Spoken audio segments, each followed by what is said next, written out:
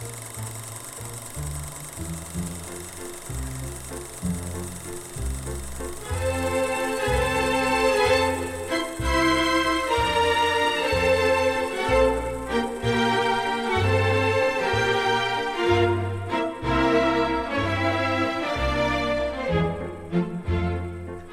and welcome to episode 84 of the Movie Brats podcast. I am Carter, and joining me, as always, is Jonathan. How are you doing, Jonathan? I'm doing fine. We're going to talk about a really big movie and two small movies. Yes, all of which are period pieces set in America at some point in the 20th century, but also maybe somewhere else. The first movie is, I guess you'd call it one of the biggest movies of the year so far, especially kickstarting this summer of pretty big movies, especially July. It is Indiana Jones and the Dial of Destiny. It is the first Indiana Jones movie not to be directed by Steven Spielberg. It is directed by James Mangold, who previously did Ford vs. Ferrari, Walk the Line, Logan, and some other movies from the last 25 years or so. Starring Harrison Ford as Indiana Jones, and also new additions to the cast, Phoebe Waller-Bridge and Mads Mikkelsen. Indiana Jones is dragged back into the world of adventure when his goddaughter contacts him about a mysterious dial dating back to the Greek genius Archimedes, but also on its trail is a former Nazi scientist from Indiana Jones's past. It originally premiered, I think it was the opening movie at the Cannes Film Festival on May 18th, was released wide in the US June 30th. Obviously, it's still in theaters. A bit of a mixed reception for this movie. It is a Metacritic score of 57 and a Rotten Tomatoes score of 59, and is sort of already being considered, I wouldn't necessarily a bomb, but definitely a major box office disappointment considering its cost of somewhere around $500 million, marketing considered. You're an Indiana Jones fan, right, Jonathan? I know you like the Yes first and one. no. Yeah, I have seen all but three of the films that Spielberg has directed, and I think that Raiders of the Lost Ark is my favorite. I Really? think it is one of the 10 best action adventure films ever made. I think it's just a masterclass in action filmmaking. I think it is so taut and just like it just delivers. It's a little under 2 hours and it just is immensely entertaining. It knows exactly what it's doing. And Spielberg is just, it's an absolute delight. So I love Raiders of the Lost Ark. I'm not a fan of the rest of the franchise, or let me say, I don't have an affinity for the rest of the franchise. I think the third one is fun. I like Yeah. Last Crusade. I don't think I've seen any of the sequels but one time. Yeah. I remember Temple of Doom having great set pieces and moments, but I don't like it overall. The fourth one I thought had moments that I like too, but that gets really bad in the second half. I really It don't sort of like falls it. apart a bit.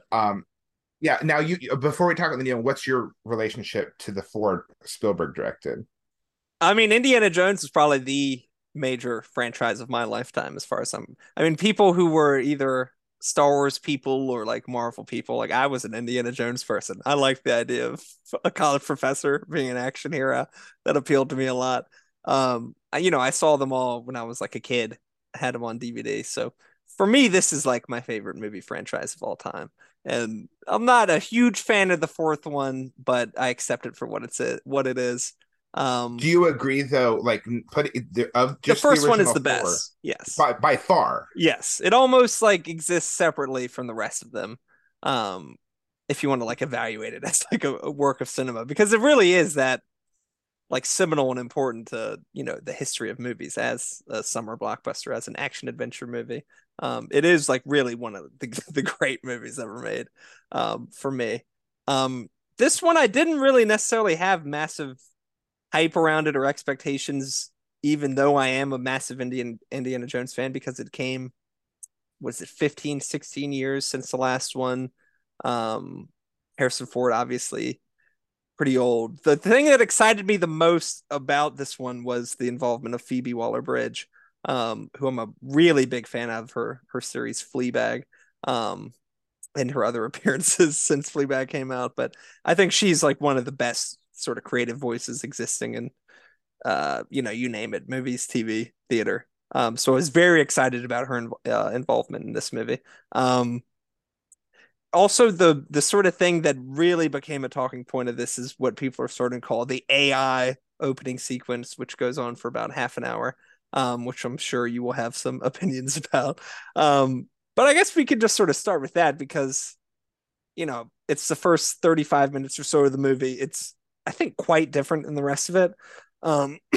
It sort of presents itself as an original Indiana Jones sort of adventure in the it's more sort of in the time period of the first three. It's set in World War II. Um, Despite the obvious sort of uncanny valley, the aging stuff, I thought it was really, really good.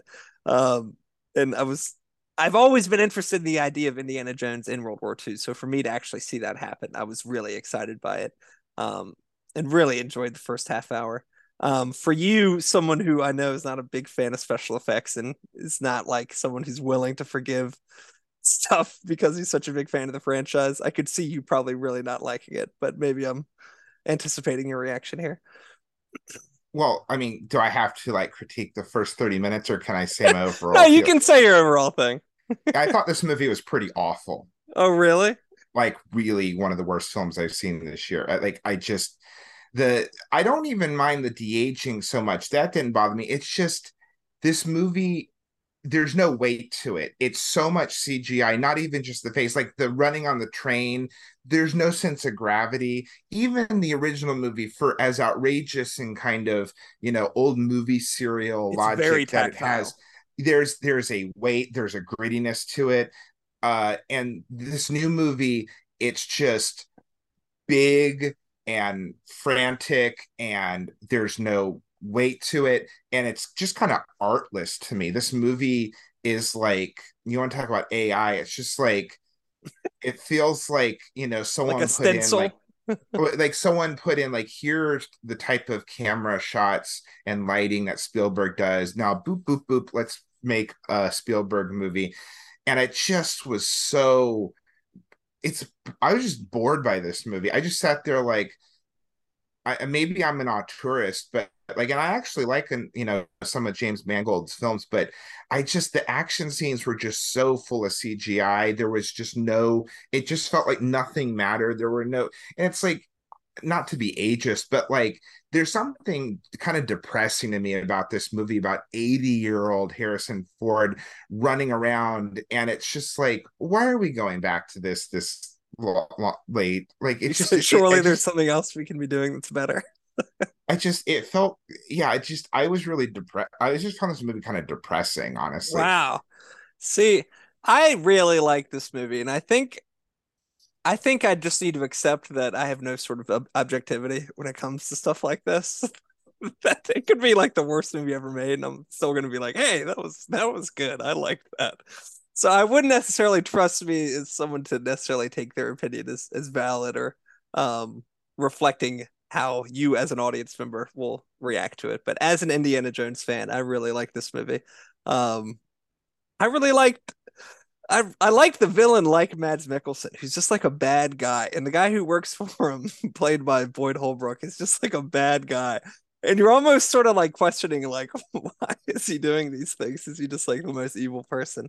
But there's He's a just something, Nazi. yeah, there's just something like good about like the bad guy just being he bad. looks he looks great as a Nazi, Mads Mikkelsen. Yes, The yes, glasses and and the he's very regalia. effective as like emitting this sort of sense of like terror and um I thought he was great. I thought he was perfect for the sort of Indiana Jones villain setting. And that's sort of a problem because in a lot of ways, the Indiana Jones movies aren't really about the villains. Even in the first one, Raiders of the Lost Ark, the villains don't really do much. I mean, the Nazis are obviously the bad guys, but um, I don't know. It's more sort of about the arc and it's more sort of about Indiana Jones than the bad guy. So I think in a lot of ways, this was the best villain of any of the Indiana Jones movies.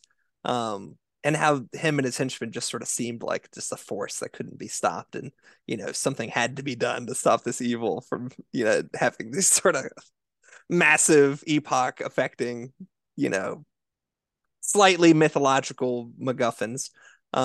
That is something that I think's gotten a little bit weaker as they've gone on. The sort of MacGuffins that I think they've had difficulty in finding a good one, or at least one that works as well as the Lost Ark does in the first one, which is just a perfect. It's like the best MacGuffin in the history of movies. If someone doesn't know what a MacGuffin is, it comes from a Hitchcock joke. It's basically just like the thing people need, right?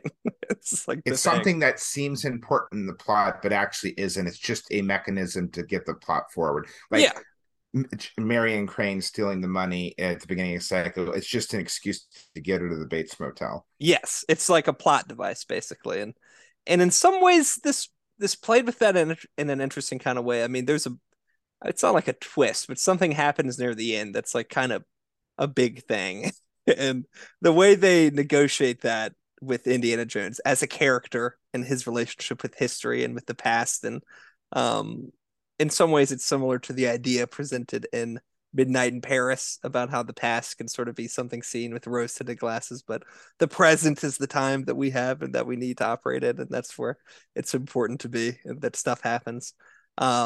So I thought it was a nice little sort of coda to finish the franchise, and it definitely doesn't have as much heart as the originals, and Mangold is not Spielberg. And there is a bit of a, I wouldn't say AI, but like a cover band kind of thing. The way James Mangold is shooting this, and the way that set pieces are, shot and set up and stuff like that. That it is a little like a cover band, and maybe it would have benefited a little more from him, maybe not feeling so much sort of weight of delivering a Spielberg movie or something like that. Obviously, I'm reading something into his psychology about the movie that might not be there, but um, yeah, like you saying it's like an AI Spielberg is being harsh. Maybe saying it's like a cover band that's a little too respective of the person is covering. And by the Maybe way, is I really like the actual film AI by Spielberg. by Steven Um, Spielberg. I mean, I guess maybe I'm too much of an auteur person, but it's like I'd rather watch Kingdom of the Crystal Skull again, because at least that is Spielberg. You Yeah, know, but I like this a lot more than that. Um, I just found this so boring and it just it's definitely is so too long. long. It's really long, Two and that's hours sort and of 34 it's by minutes. far the longest Indiana Jones movies, which were generally around 2 hours, like maybe an hour 50, maybe 205, 210, but definitely not 2.5 hours. So it did test the patience a little bit. And there were some times we were like, can we just get on to the next thing? I'm a bit done with being here. and I don't Um, and I don't want to give it away, but they bring back some characters from the past that just feel like, oh, we're gonna bring this person back for like they just randomly show up in a car. Like, why is this character here all of a sudden? And like, oh, like this major character, we're gonna put her in at the very end of the movie, and it's like it's supposed to be like really emotionally satisfying because it's like you literally it's like the credits are about to start rolling and you just plug her in. It just doesn't work emotionally. It's just like really tagged on. yes, definitely for someone who isn't just gonna, you know, forgive it all its sins because you're a fan of the franchise and are just happy to seeing it. Like if you are sort of evaluating it objectively, I could see there being some real faults that you could find with this movie. I Um, I think like one of my the kind of major problem with the film is that like the original film is like great set piece, great set piece, great set piece. Like it's just it's this nonstop. series. It's just so entertaining, and like the plot doesn't really matter. You know, it's just an excuse for these great set pieces. And I feel like the set pieces are like so full of CGI with this new one, and there's no like it's just like all the bells and whistles and everything going on. It's like I don't care. And then like when the plot is churning, I'm like I really don't care. And I just like there's this chase with a little buggy car. You I know, like that. I know, but it's like we've been here, we've It done reminded this, me a and it's bit just of the Tintin movie. Um, and how you can have like an action scene that's like very well planned, or a set piece scene that's very well planned out and well choreographed, but can feel slightly lifeless um, because of the technology. and Um, like the scene where like he's on a horse and there's all this confetti and there's a parade going. Like I'm just like how much of this was even really there? It just like It was there's they just shot it in Glasgow in the United Kingdom. So it's like it's almost like even if they did have a chunk of it that's practical, it just looks fake. It just looks like it looks kind of like a Netflix movie. Um, and a Indiana Jones film shouldn't. There should be no, like a tan, like rustic, like old map in the dusty cavern. that It was should one have thing that. I did not like is when they did the sort of like map going to place thing, they did a sort of updated CGI version of it that actually did kind of piss me off. Where it's like, oh, that's not good enough for you. You can't just do the original Indiana Jones, like, red lines on a map thing. You have to do something different. I think Um, that, and part of it is like people, some really snotty people like to go, "Oh, Spielberg and Lucas ruined movies. They destroyed movies with Jaws and Star Wars." But it's like, but Jaws and Star Wars and the first Indiana Jones and the first Back to the Future are like all yeah, really like good movies. brilliant. But like they begot a bunch of junk, and to me, this new one is like just like fan service, like IP, like Yeah. churning out junk to me. Boring. This movie, like I do think Phoebe Waller Bridge is good in the role, but it's just like I just didn't She's care great. anything. I mean, it's fine. I mean, she's good, but I didn't care about anything that was happening in the set pieces, which is what makes these films. They're just like, I don't. This is like It's a the little meh. CGI is the main. The CGI just ruins it for me. Yeah. I don't know. I I don't know. think if you are a fan, you will probably, you won't hate it. I quite liked it. Um, but I can really understand how someone could have a negative reaction to it. And I'm not necessarily a fan of like why it even was put into existence, which, like you said, is this whole IP retreading, remakes, sequels, stuff like that, which I'm generally not a fan of. But And don't you think it's a little bit sad seeing 80-year-old Harrison Ford trudging through this? I don't know. a It little felt bit, kind of. yeah, a little bit. I mean, I his performances since he's sort of been reintroduced with The Force Awakens. He was in Blade Runner 2049. He was in this, so he's sort of in a See, period I of thought that was great. the The new Blade Blade Runner. Runner. That is by far of like The Force Awakens, this Blade Runner. Blade Runner is like a legitimately really good film, I think. Yes, and I think that's the strongest performance he gives in the three. I think there's a little bit of this one and The Force Awakens where it's a little him, you know, sort of trying. It's a bit like seeing Jagger strutting on stage and being a bit like, "Oh, come on, man." It, and there, it's just, I mean, so much of it felt just like gross fan fiction. Like, how many close-ups of the hat and the whip do we go? Ooh, look! Like, Yeah. it's just like the 20th time they do it. It's like we get it. He has a hat and a whip. Like it's Indiana Jones. It just felt like the meme of Rick Dalton and Hollywood, once upon a time in Hollywood, like Pointing pointing at. at, yeah, it's like, oh, look, we remember that from the old movie we watched when we were a kid.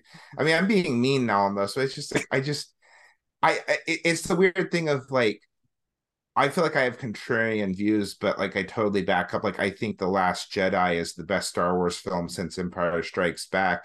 Because it's sort of the Uh least fan fictiony of yeah, the it's new like you ones. had an interesting director going off and making his own film. Like he was let Ryan Johnson was let basically given the freedom to follow the Force Awakens what they wanted. And people are like, no, you did not follow what I expected in my Star Wars fan fiction. It's like, and then this movie just totally feels like copying Spielberg, but not doing it anywhere near as well as he does it. You definitely could have done an interesting sort of update on Indiana Jones where like he's maybe like, a bit of a dinosaur or like his views aren't like the views we as an audience should agree with. And in some ways it's not like he's the bad guy, but he's not an entirely positive figure. Would have been an interesting play on it. But yeah, for me, It's okay that you liked it. I just like, I really didn't like it. I I know. really didn't like it. I I was could I just, could see uh, like the opening half hour. I was like, oh man, I don't think Jonathan's gonna like this movie. I mean, it's like when they're on the train and like people are hanging off. It's just like there's no weight to this. Uh, And like even as like I mean, people go, oh well, like in the original when this is happening and that's happening. Like yes, they're like going off of old movie serials. It's heightened, it's stylized, but there is a there's a weight to it. Like, I mean, I love the Nazis face melting Well, in the it's original Raiders. yeah, it's I think a good Old school charm to it. comparison is, a bit like how the Hays Code allowed people to sort of play with sex or violence in more interesting ways because they weren't allowed to show it, and how, the budgetary restrictions for Alien and Star Wars and the first Indiana Jones, in some ways, the budgetary restrictions made them have to be more creative and inventive and gave a Or the special tactility. effects. Yeah. Yeah. And then Yeah. a real sort of sense of immediacy and presence to the movies that maybe you don't necessarily get with stuff with CGI, which is a very valid criticism. And I think that it is true in some ways by sort of having all the power of CGI and feeling like you can do anything. In some ways, it almost is more limiting than having a budget that constricts what your possibilities are, because you could get fixated to doing stuff, and because you've spent so much money on it, you have to have it in the movie. That was a big criticism of, I can't remember what cinematographer it was, but about the sets that Marvel uses for movies, how cinematographers were always forced to like show the whole set and like all the different things they put money into, because the producers felt like it would be like losing money if they didn't have everything they built in the shot, and how that doesn't sort of allow it to feel like a lived in space that, like, that other things do. So I mean, having sort of like an argument or a conversation about the state of the film industry or what movies are now, Indiana Jones, I think in particular, could be a lightning rod for whatever opinion you have about IP or CGI or anything like that. And so in some ways, I think it, is representative of the era we're in, and I your mean, reaction to it could be, yeah, I mean, it's view how what you think. my favorite film of the 2010s is Mad Max Fury Road. I think that Yes, movie's a masterpiece, and it proves that you can take a an sequel. IP, Yeah, yeah, 30 years since the previous one, and you can make like truly a great work of art. It was in the top 10 of Cahiers du Cinema that year, also, no, and and then to me, like, I don't have a problem inherently with CGI. Like, Gravity is like almost entirely all CGI. CGI, and it's Yeah, a masterful film. But it's when it looks like CGI, when it yeah. looks like, oh, that's not happening, and like 80-year-old Harrison Ford is not, collapsing down these. It's like it just is like. Yeah, well, another line I was gonna say is I remember John Waters talking about watching like the last like feature films that the Three Stooges did, and they're like 60, 70 years old, and they're eye poking each other, and Waters was like, oh, they're going to hurt each other, like Like, it's this not is funny sad. anymore. I know, it's like when you see Harrison Ford, I mean, and don't get me wrong, I mean, for an 80-year-old, he's like doesn't, he Yeah, he's got a doesn't. shirtless scene where he's I got know, abs. but there is someone was pointing out on Twitter today about, like, is there any like legit action star that's under 50 these days? Tom Cruise is Keanu 61. Reeves, Tom Cruise, Liam Neeson, I know. Denzel Washington. Tom Cruise turned 61 just a few days ago, which is the age Paul Newman was when The Color of Money came out. Yeah, it's And crazy. it's like, Well, anyway, he but said he's yeah, going to be big. making them till he's 80. That just came out during the press tour. Tom Cruise is gonna. Well, He sees this as something to imitate, Jonathan, not as something that's sad or not something you want to see. He yeah. sees this as like the apex of acting, is being an action star when you're 80. I Um, don't think anyone would do this, but I certainly would not recommend like randomly just watching this if you've never seen any of the Indiana no, Jones films. When it, yeah, at you have least no see the first one. context. Yeah, yeah. You even kind of need to see the Crystal Skull because they like reference his son and stuff like that, and um, so yeah. Anyway, I liked it because I'm a fan of the series. Rank them real quick. Uh, Number one, Raiders. Number two, Last Crusade. Number three, Temple of Doom. Number four, this one. Number five, Crystal Skull. I think would be my It's the list. same for me, except I put this one last. Yeah. Well, we will be back with two much lower budget, much more focused, period pieces set in 20th century America. So we will be back in just a second.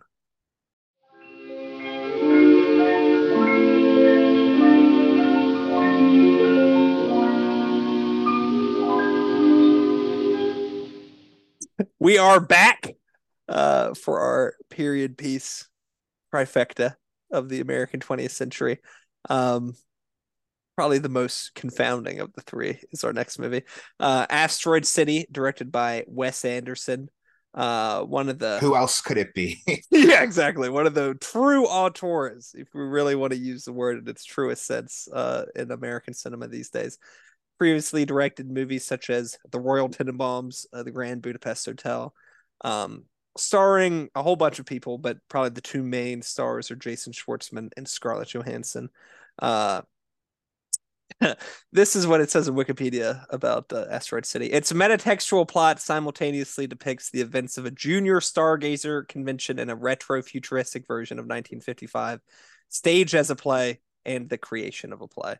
Um, it originally premiered May 23rd at the Cannes Film Festival, was released June 16th in the US. I think it broke records for per theater screenings in terms of like how much it made in its limited release in New York and LA per theater.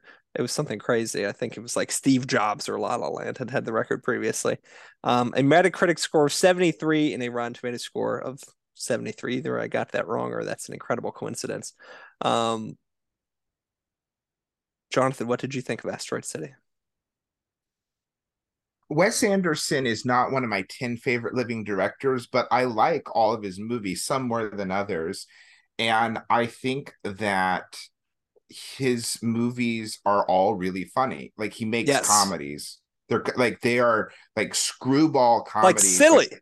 yeah, and they're the kind of rat-a-tat-tat dialogue of a Howard Hawks or Preston Sturges. There's a rhythm to his dialogue, and he gets some of the best performances out of people. I mean, he has some of the best actors on the planet, like, half of them in one movie. It's like my joke is every movie he does, he gets like everyone he's ever worked with and he adds three or four new people. And Yeah, this this is time, Tom Hanks, it, Scarlett Johansson, Maya no, Hawke. no, Who no, was no. it? Scott Johansson was in Isle of Dogs. Oh, okay.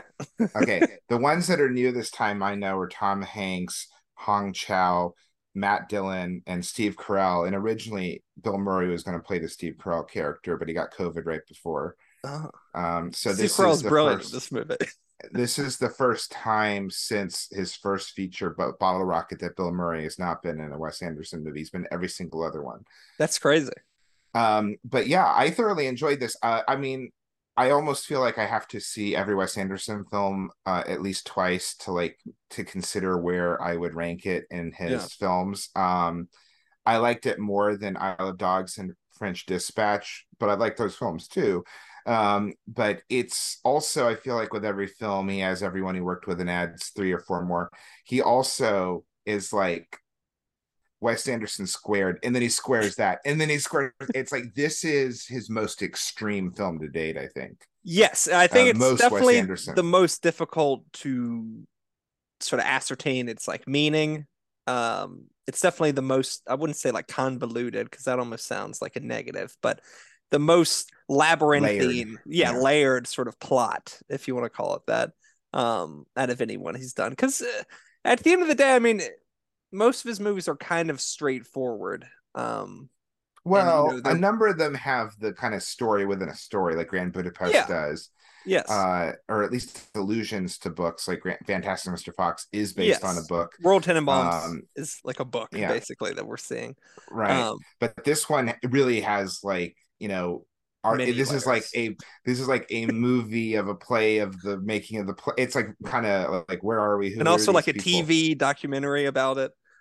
Right. And part of it's in black and white, and he likes to play with I mean, I just really enjoy. I mean, it's even people that don't like his films or have mixed feelings. I mean, no one is making films like him. I mean, they're Yes. so, unique. And one thing I like about him too is that there, as much as there's like you could look at any frame of his movie and know it's his, there's such a playfulness. It doesn't feel like rote. It doesn't feel Yeah. like, oh, he's just going through the motions. It feels so energetic and like he Yeah, like really he's is. having fun figuring stuff out and doing stuff Right. that, seems like stuff he's done before, but actually is a little bit different. And is sort of pushing new ground. And I think in a lot of ways, I think, I mean, Grand Budapest Hotel deals with some serious themes. Obviously, Royal Tenenbaums does as well, but I think in a lot of ways this is, There's a melancholy. yes, and like a seriousness and an adultness. I think I remember in 2019 we were talking a bit about like how The Irishman and Once Upon a Time in Hollywood was a lot of sort of like maybe a little elegiac and sort of like aging filmmakers sort of looking back on their past and considering sort of bigger subjects. Um, and Asteroid City, I think, is along a similar vein as those. I wouldn't say it's like him Well, maturing, but if you wanted to be right. put it in simple terms, you could say something like that. I know certainly people that are like a generation older than us, they're like, oh my gosh, Rushmore, Jason Schwartzman's the dad now. That's how old we are, But who would you say is the MPV of the film? Who The I have a standout few. acting performance. Like, who Um, did you really enjoy in this film? Scarlett Johansson, I thought was fantastic. Um, as a sort of like Yeah, I think it's Marilyn one of her best things in a Monroe-esque while. figure. There's one like edit that like had me like totally shook, where it like cuts to her in a bathtub, seeming like she's like killed herself, but it's her like rehearsing a scene that I thought was unbelievable. Um, and her relationship with the Jason Schwartzman character, their sort of dialogue and their relationship, I found really, really I don't know, it's profound in a lot of ways. All of the child actors are really good. Um, people who I is the guy who plays Jason Schwartzman's son like in something? He seemed like one of those people I could He recognize. he's an inside Llewyn Davis in eighth grade. Oh wow. Okay. So I have seen him. I was watching it. I was like, I think I've seen him, but he's very good. The Hmm. girl who plays Scarlett Johansson's daughter is really good. And there's just a lot of really funny sort of like side performance. Like Liev Schreiber is hilarious as the father of one of the junior stargazers. Um, Maya Hawke's really good in a pretty sort of small Yeah, limited role. Um, yeah, she's to me one of the funniest, the best things. There's just this sweetness to her, and it's funny what she's the daughter of Ethan Hawke and Uma Thurman, and what's so funny is she so looks like her mother, and if you listen to her talk in interviews, she so sounds like Ethan Hawke's oh yeah, daughter. She's like Ethan, she has just the mannerisms and the speech like the patterns dad of in Ethan Boyhood. Hawke. Yeah, but uh, yeah, I mean, I think that it's interesting how someone pointed this out. This is interesting to talk about. You're talking about Spielberg. It's interesting how some of the most significant auteurs in America have done like a lot of period pieces. yeah, Spielberg has done almost exclusively period pieces this century. Scorsese has Tarantino. done all but storied pieces except The Departed. Paul Thomas Anderson's last like five films in a row have been period pieces. Wes Anderson's done this, Grand Budapest Hotel, Moonrise Kingdom. Um, it's interesting. It's almost French like, Dispatch. yeah, it's like art is the modern world so Is the bad present that all boring these or I just too know awful to engage with? I know it's like not that there weren't ever directors in the New Hollywood era doing period pieces. I mean, Bonnie and Clyde was one of the ones that started it. But if you think about like John Cassavetes and Hal Ashby, a lot of their movies, Robert Altman, a lot of their movies were set in the present. I mean, yes, there was, McCabe and Mrs. Miller, and there was Bound for Glory, but Yeah. why are But, so many then there's film like John Ford, who like every movie he made was set in the past almost, except for like a few. There were a few that are contemporary. Um, but I don't know. I mean, I feel like Wes Anderson wouldn't be someone who, like Sanctuary or Past Lives, that I don't think he'd well, be great at part including of it is phones and almost laptops in his movies. what's it's almost like even if no matter when it's set, you're in Wes Anderson world. Yeah, because even this isn't really 1955. Um, and it's not like the Grand Budapest Hotel is really Europe between the wars. It's like, it's something it's else. like it's like Fredonia and duck soup. It's like a made up, Yeah. somewhat European country. Yeah. Yes. And this is like it is America, but it's it's not really because it's also like a play. Um I mean, I was gonna say like I guess people could I think a lot of the negative audience reaction to this movie is feeling like you didn't get it or like what was that about? Like it confused me, something like that. Um which, I think is one of the strengths of this movie because in a lot of ways it's sort of about the inability to really understand things, or about there not necessarily being answers to some of your Connection. questions. Yeah. Yeah, that in some ways it It's is just about sort of like, is about there it's about figuring stuff out, like dealing with stuff as it happens, and making art out of it to make sense of things, which I feel like I allow movies to be confusing or to seem like they're maybe aren't as straightforward if I feel like the director knows what he's doing and is confident that he knows like what it's about, or like what the meaning of Mhm. the movie is. And so if and I feel very confident Wes Anderson, wasn't like, oh, just put that in there. Who knows what? I don't know.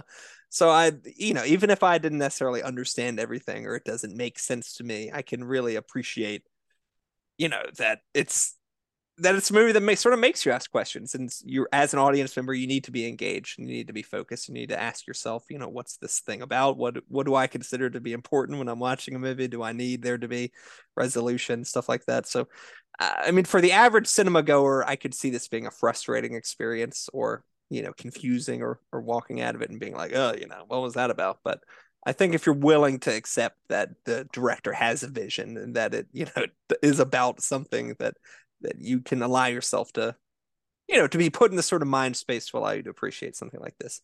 Um, I would say, like, more obviously, like, but I it's also wouldn't go very see. funny.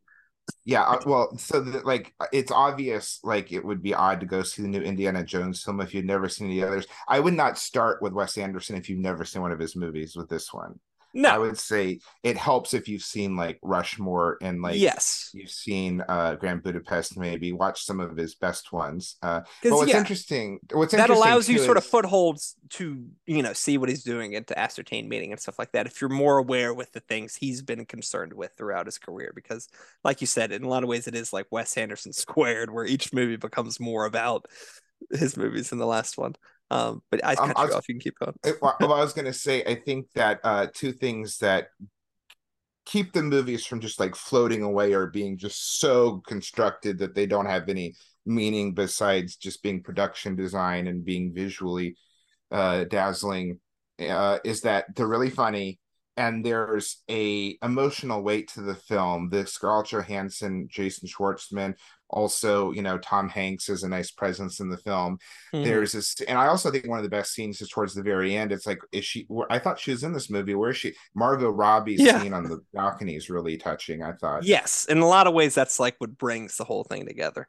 Um, I mean, it's hard to spoil something when even someone who's seen it can be like, I don't really know what it's about. But like Jason Schwartzman's character, who's an actor in the play, like sort of says that in the middle of the play. I don't know what this play is about. Like, I don't know why he does this thing.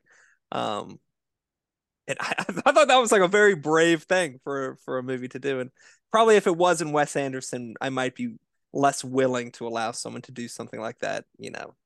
90% of the way through the movie, whatever it was. But um, I I think also gonna he's say, gained the sort of trust of at least me as an audience member, that I can allow him to do things like that, and be like, yeah, that was cool. I'm glad you did that. yeah, I remember Josh Olson, the Movies That Made Me podcast, where he said that with the Coen brothers, uh, if he watches one of their movies and he doesn't love it right away, he knows he's wrong, and that he has to come back to it. I feel like with Wes Anderson, like I said, I like all of his movies more or less, but I was going to say too, I think it's really interesting if you look on like film Twitter, like there are people that like say Moonrise Kingdom is one of my favorites, it's my number one, and another person will say it's my least favorite. Like Yeah, people have such varying opinions of what they think are his best or weakest films. I think that's really interesting how like there's people that like really like Life Aquatic, and people who they kind hate of, it. Yeah.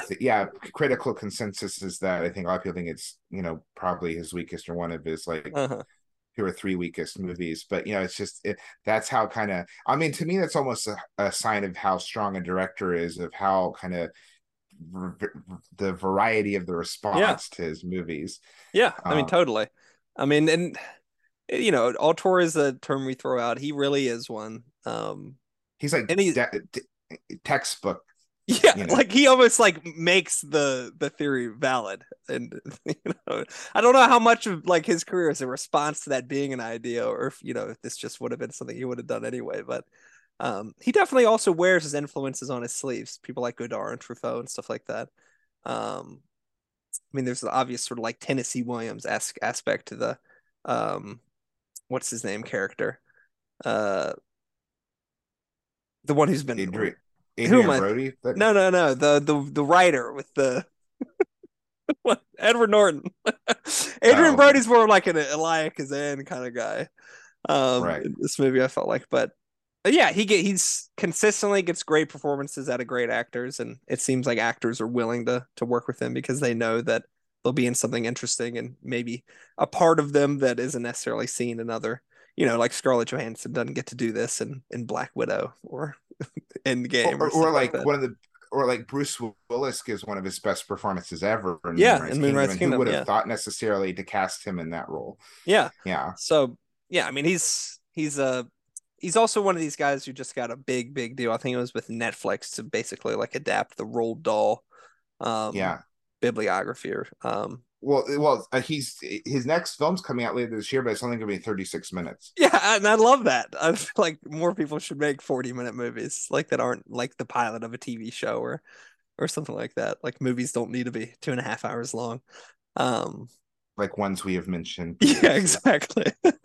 But yeah, I mean I think we both really like this. I I was can going to say, I think Wes Anderson, I think, is probably one of like the major directors working today. If I'm not mistaken, maybe I'm wrong. I don't think he's ever made a movie over 2 hours, or not much over. No, I think you're right. um, which But go ahead.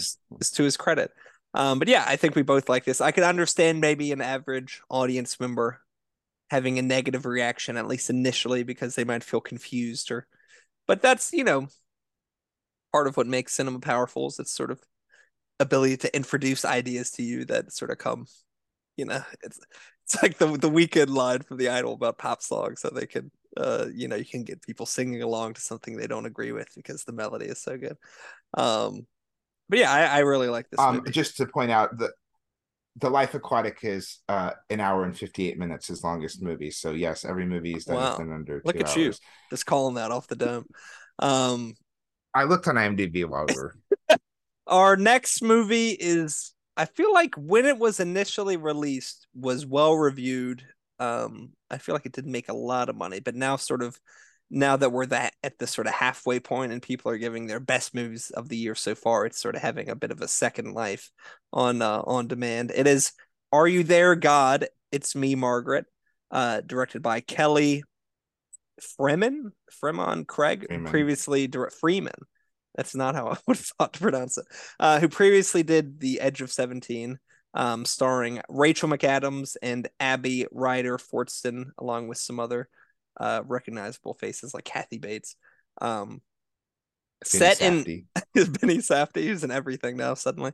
Set in 1970 after her family moves from New York City to New Jersey, 11-year-old Margaret Simon adjusts to her new surroundings while negotiating life as a child of parents of different fates. It originally premiered April 23rd at the San Francisco Film Festival and was released wide in the US April 28th. It is now available on demand. I don't think it's streaming anywhere quite yet, but you can rent it for the low price of $3.99.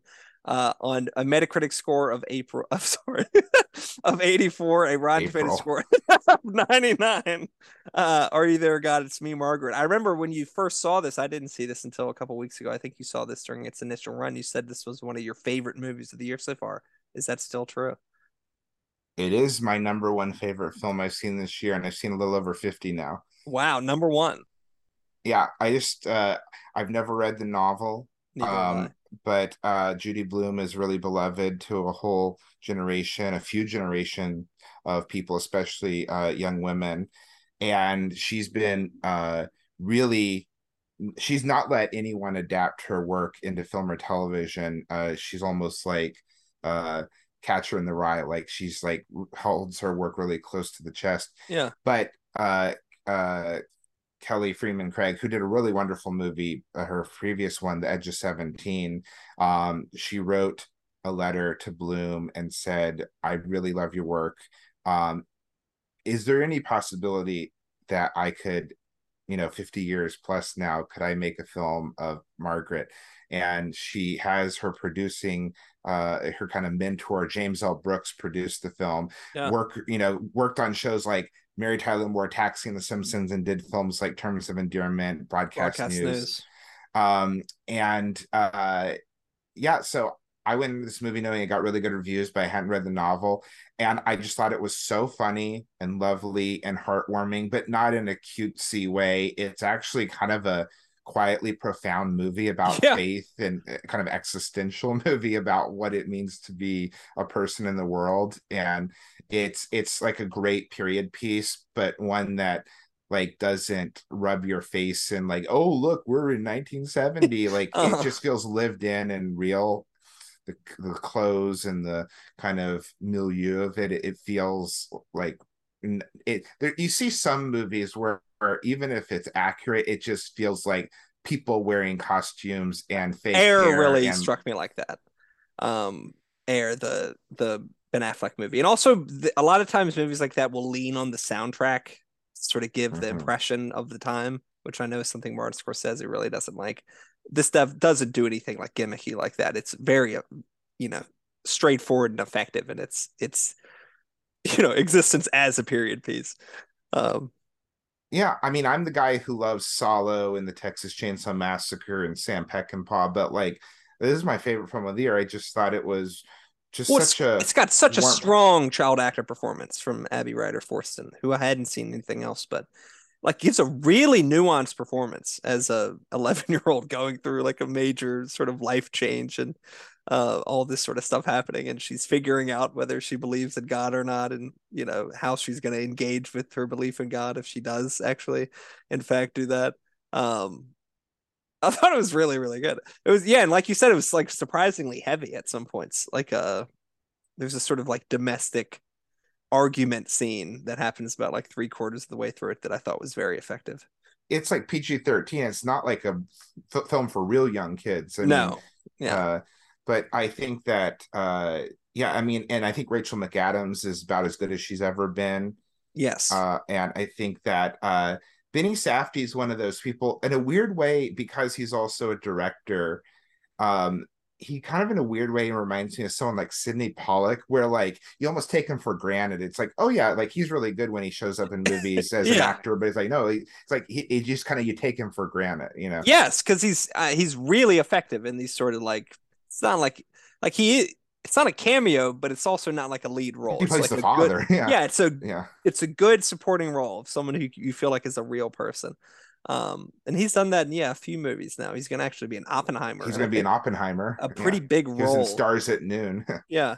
Um, so yeah, I mean that's one thing I've heard is different than the book. I haven't read it, but I think that the book is basically entirely from Margaret's point of view, and this one gives the parents a little more of a sort of not like a backstory, but things to do maybe It that aren't fleshes necessarily out their yeah. roles. Yeah, And because the author, I mean, the writer director of the film said she read the book growing up and loved it and read a lot of Bloom's work. But then when she thought of trying to make it into a film, she reread it and she like didn't even remember the parents at all in the yeah, reading it. But now, as a mother herself, as an adult now, she thought more of the perspective of the mother. So yeah, and it's a movie like Past Lives in a way that like is so generous to all of its characters, like even the characters that make bad decisions or when there's conflict, there's such a it's got so you're much sympath- empathy. yeah, and it's And just such a warm-hearted movie in that it's just like it's a movie that just feels so good watching it. You feel like this is, I mean, yeah, like I said, I like Solo and I like some messed up movies, but there's also movies that just kind of warm your heart and not in like a cloying, like, oh, like this is not like a schmaltzy Hallmark movie. Like, no, no, this is like a really good film that's yes, totally enjoyable and yes, sunny. yes, and and I think there's a real space, and I think it serves a purpose of showing people of that age, being real people and having real emotions and feelings about the things they're going through in a way that um I think is good. And it's like a good thing of what is it? Roger Ebert said movies are like a machine for empathy or something like that. This is very much one of the movies that shows why that quote is something that's true and why it has value. And Um, I yeah, think if you have taste, like if a 15-year-old boy and a 90-year-old woman, like anyone in between, like should if they should like this movie. I mean, it's just, it's not like a girl movie where, I mean, like we're two, dudes, in our, two bros. yeah, and I just was completely, enveloped, and I never really had. I mean, obviously, personally, I didn't have to deal with menstruation and stuff, but that stuff was, maybe gripping's too strong a word, but it was really compelling, and Yeah, and you like, understood why it was a big deal and the concerns about it and the jealousy of someone else having it and you not having yeah, it, feeling like you're I being like. left behind. I like the balance of it being like I laughed out loud quite a bit during this movie. It's like legitimately funny, I think, but it's not but it's not but it treats the characters like with respect, and it's like Yes, sincere. Yeah. there's no sort of like pointing and laughing or anything like that. Um, yeah, I There's really also like parts where this. you're just like, oh, like Yeah. it's awkward. It captures the awkwardness and the, I mean, do you remember certain scenes or moments that you thought were particularly funny? There's a great line where the sort of like recurring thing throughout is her having these sort of like one-on-one conversation sessions with God. And the first one, she says like, "Hey God, I've heard great things." I was like, "That's Yeah, really funny." yeah. Like that made me laugh out loud.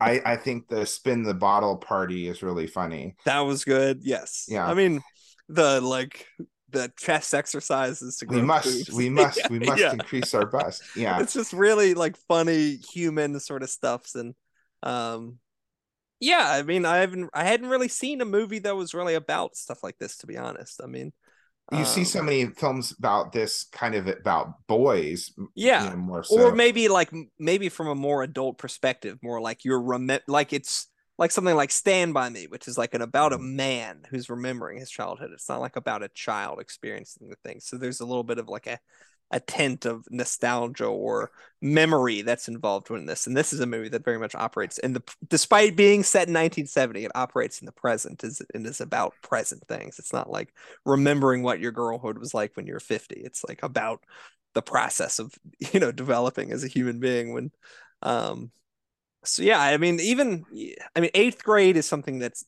sort of like this is something, I can think Which of. is much more modern in its, because it's about a girl filming herself online. Yeah. But Margaret works as both a really, good period piece, but it also works as, like, I remember the writer director saying she was wondering when she had the young actors read the book whether she thought that they would feel like it was dated or they wouldn't feel connected. And they said, like, we totally still feel these feelings and have these Uh-huh. same struggles. Maybe some of the specifics, of course, have changed, or Yeah. but there's still the core feel, like women still menstruate.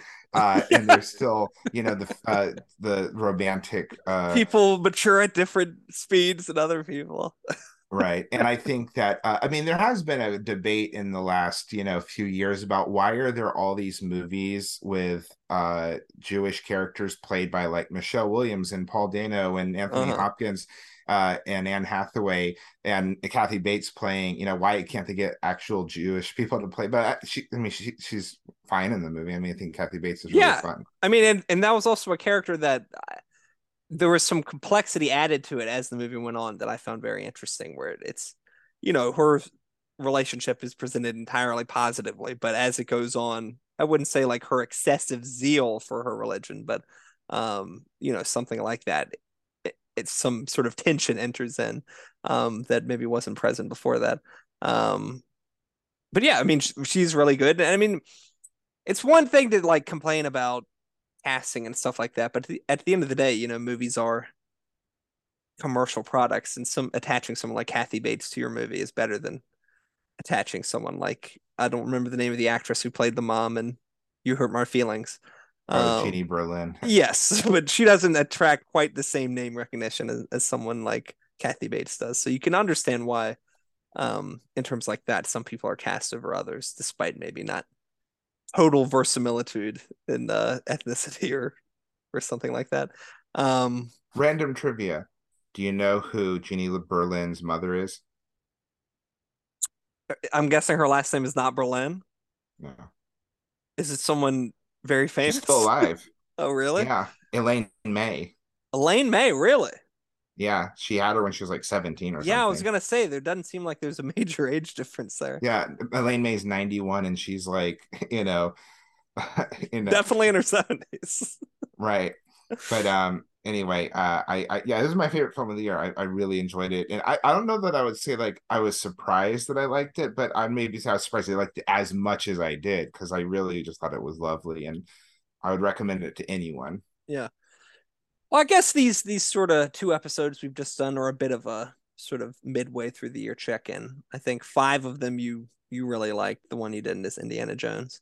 Um, but I think so far this has been a decent year in movies. I mean, obviously July is going to be the big month with Oppenheimer and Barbie and Mission Impossible. And is there anything else coming out this month that I'm forgetting? Um, Well, there's always little movies. oh yeah, Joyride got actually fairly good reviews. It has comedy. 75 on Metacritic. Yeah, Yeah, Mission Impossible. yeah. So, I But think there's been some I good was gonna stuff that's come out. well, I would phrase it that there has been some good stuff this year, but like almost all of it are like little movies that nobody saw and made no money. Like Yeah, I think like the combined gross of my five favorite films of the year made as much money as even a Super disappointment Mario like Brothers Indiana did in its Jones. first 2 weeks. No, it made in its first like two day and a days. half, literally. Yeah. But yeah, I mean, I can just say real quick, my five favorite of the year. It's Are You There, God? It's Me, Margaret. This movie called Pacifiction by Albert Serra, which I actually saw last year at the New York Film Festival, got released theatrically earlier this year. Past Lives is number three. Four is Blackberry. Oh, I still haven't Uh, seen that. Yeah. really good. And five, kind of divisive film, got fairly good reviews, but I liked it more than some people. Master Gardener, Paul Schrader's newest film. Yes, another one I'm interested in seeing. So yeah, maybe Master Gardener. Um, maybe we'll get to that by the end of the year. But yeah, we got a big month coming in July. Are you going to see Oppenheimer and Barbie on the same day? No, what I plan, I have a ticket to see I Oppenheimer. bought my IMAX ticket yesterday for that. I am seeing an IMAX 70 millimeter Oh wow. at the Mall of Georgia, which is actually one of the few theaters in the whole country that it's both IMAX and on in film. And certainly like it's like I don't even know the nearest one outside of that one. But my plan is to see that. I'm seeing it Friday at 2:50 p.m. I'll see Barbie Thursday night. That's my plan. I'm gonna see Oppenheimer at 5 and Barbie at 9 on Thursday, I think. Have a nice Yeah, double feature. I should have bought the ticket earlier for Oppenheimer because like when I was buying the ticket, like it was like the very first rows and like on the very edges, and I was like, Oh, really? oh wait, yeah, like Wow, so I it's have a like a ticket. sold out screening. They're like you know the two screenings on Thursday night, like the four screenings Friday, Saturday, and Sunday are almost like there's like 20 seats left, and they're all in the front row and on the edges. Wow, But like that's I good. said, yeah, I'm in the second row, which will be You'll but see you'll I see it before anyone else. yeah, the I saw Avatar: The Way of the Water there, and it's a really good theater, but it's not the biggest IMAX in the world. Oh, really? Like honestly, the one in Simpsonville that's 20 minutes from me is I think actually a bigger screen. But it's But not in I 70 wanted to, millimeter. yeah, and when I saw Avatar there, I remembered like even the first few rows, it's not like insanely It's not like close. Like right it's on it. yeah, there's some theaters where it's like ridiculous how close the first few rows are. Oh Like no yeah. one, it's like no one, like you literally could like barely like conceive like comprehend the movie. It's so close. Yeah. Well, But I'm sure we will be reviewing that by the end of the month, we'll hopefully. have to do it as the That's a same episode yes, because it's there's a whole shtick about a how they're coming up. Barbenheimer. Yeah.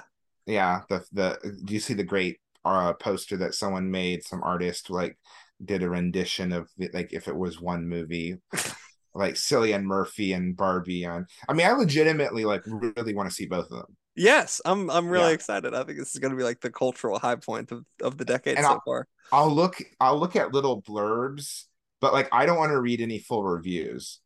I think reviews are supposed to come out for Barbie July 9th. I don't know what it's going to be like for Oppenheimer if it's going to be embargoed or anything. I saw a funny picture that someone posted on Twitter. It said me awaiting the reviews coming in for Barbie, and it put the picture of like Obama and Hillary Clinton waiting to see the Oh, Osama bin Osama. Laden. Yeah, like with Hillary Clinton with her hand over her mouth, like anxiously awaiting. Yeah, and someone else tweeted that like with the guy from MSNBC when the election results are coming in, and he's like, "Oh yeah," but yeah, it will be really I'm glad there's interesting. excitement around movies. This is a nice time to And be alive for. I mean, it's one of the actors in the movie, but Benny Safdie, and he's like a real film lover. Who's in Oppenheimer. He said this is Chris's best movie. Yeah, I'm Um, excited. it would be Barbie might. I hope it's really good. I hope it is. It would It's be supposed to really make 100 million opening weekend, so even if it's not, it's going to make money. But I well. can't Like imagine Greta Oppenheimer. Gerwig not making a good movie, to be honest. Well, like Oppenheimer is 3 hours long. It's R-rated and has full frontal nudity. Yeah, I'm very curious to see what the box office is going to be like for that because the marketing has actually been pretty quiet. We haven't really I seen a whole lot. I have not seen the whole trailer for Barbie. I've avoided looking at that. Yeah. All right. Well, I think we've had a good year so far. I think all the three movies we reviewed today and the three in our previous episode, most of them, I think most people would agree, were very good movies.